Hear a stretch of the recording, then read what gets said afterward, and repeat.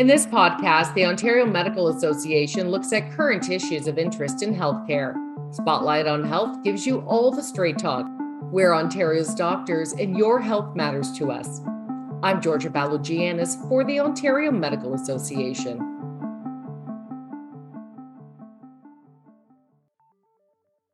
Ontario's healthcare system is evolving to meet the changing needs of its patients.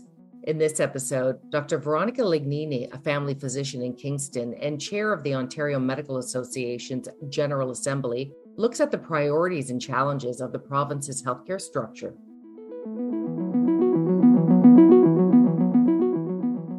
From the physician perspective, you'll see that there's been an absolute explosion of medical knowledge. I'm fortunate enough, my mother was a family doc in Kingston, and now I'm a family doc in Kingston. I actually have some for patients. So the complexity of the medical knowledge, I think, not just in primary care, are expected to tackle absolutely exploded over the last generation. We're expected to deal with a lot more information, and there's also a ton more options for patients. So you used to have a rather select menu of options for dealing with your hypertension. And the medication options, as well as other types of interventions, have really exploded. So people have a lot more complicated problems. There's a lot more we know about it. There's a lot more we can do about it. This all takes more resources. So that would be, I think, the first thing of why we're seeing the system as we know it is not quite keeping up.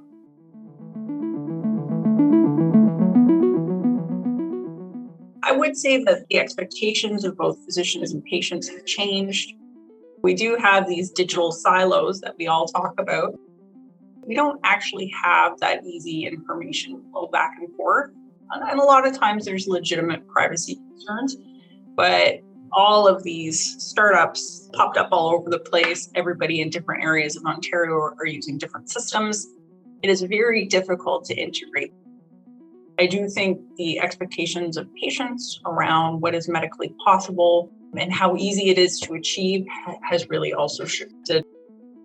I'll get an emergency consultation from one hospital, and I'll only get imaging from another hospital, or I'll only get lab work. And sometimes the lab work will be pushed to me through my computer system, and other times if I know it's there, I can go find it.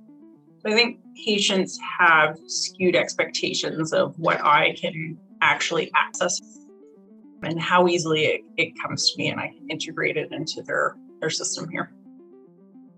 Every single place requires a different requisition, a different format, different information, and it is exhausting. I think the only thing that has outpaced medical information and medical treatment options over the last 20 years is probably the absolute explosion in administration for physicians. And I think that hurts patients. And I think it really is a major contributor to physician burnout. I've heard numbers anywhere from for every hour spent with direct patient care, you'll do either half an hour up to 2 hours of administrative work, which is just mind-boggling.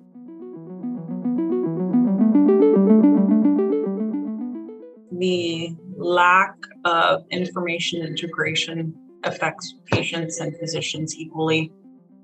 What causes delays in patient flow? So, for instance, the wait times to get your knee or your hip replaced, wait times for hospitalized patients to be able to find a long-term care bed. What are the blockages? I know right now, patients who can't get their hip or knee replaced, there's like repeated visits to primary care providers. We're trying to fill the gap there, and it's no one's fault. Technology is ubiquitous and have to involve technology in any solution that actually addresses the problem. And I think there are some real challenges.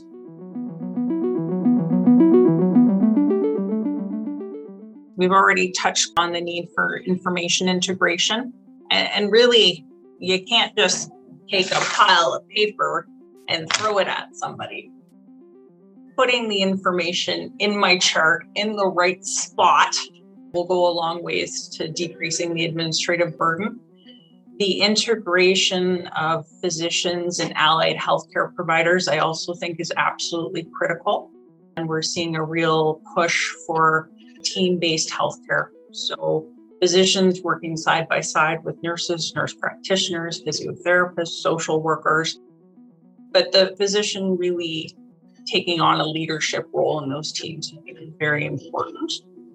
Because if you just throw more people at the problem and they're not working together properly with the proper information flow, I think you're actually going to end up with duplication of effort in a lot of areas and also some problems that you might otherwise have avoided.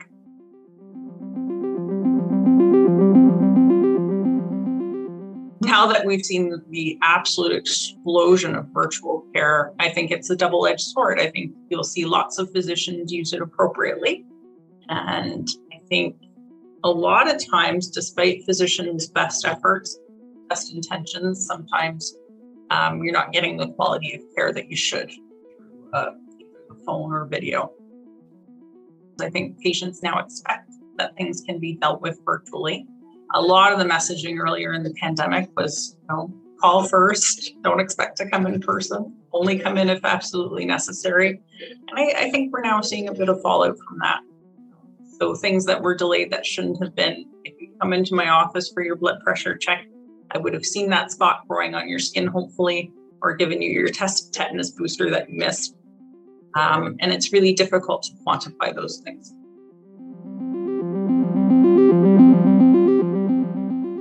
As far as system changes, with the exception of opening up virtual care, which was a real game changer, I don't feel like I've seen a ton in the way of system changes. So I'm hopeful that there's some real fundamental change brought forward by the Ontario Health teams. I haven't seen it yet. And I think physicians really need to show system-wide leadership with respect to healthcare transformation. So it is incumbent upon physicians to educate themselves and others about what we need to see in a well-performing system. And really, what are the drivers for good health? This podcast is brought to you by the Ontario Medical Association and is edited and produced by Jody Crawford Productions. To learn more about the Ontario Medical Association, please visit OMA.org.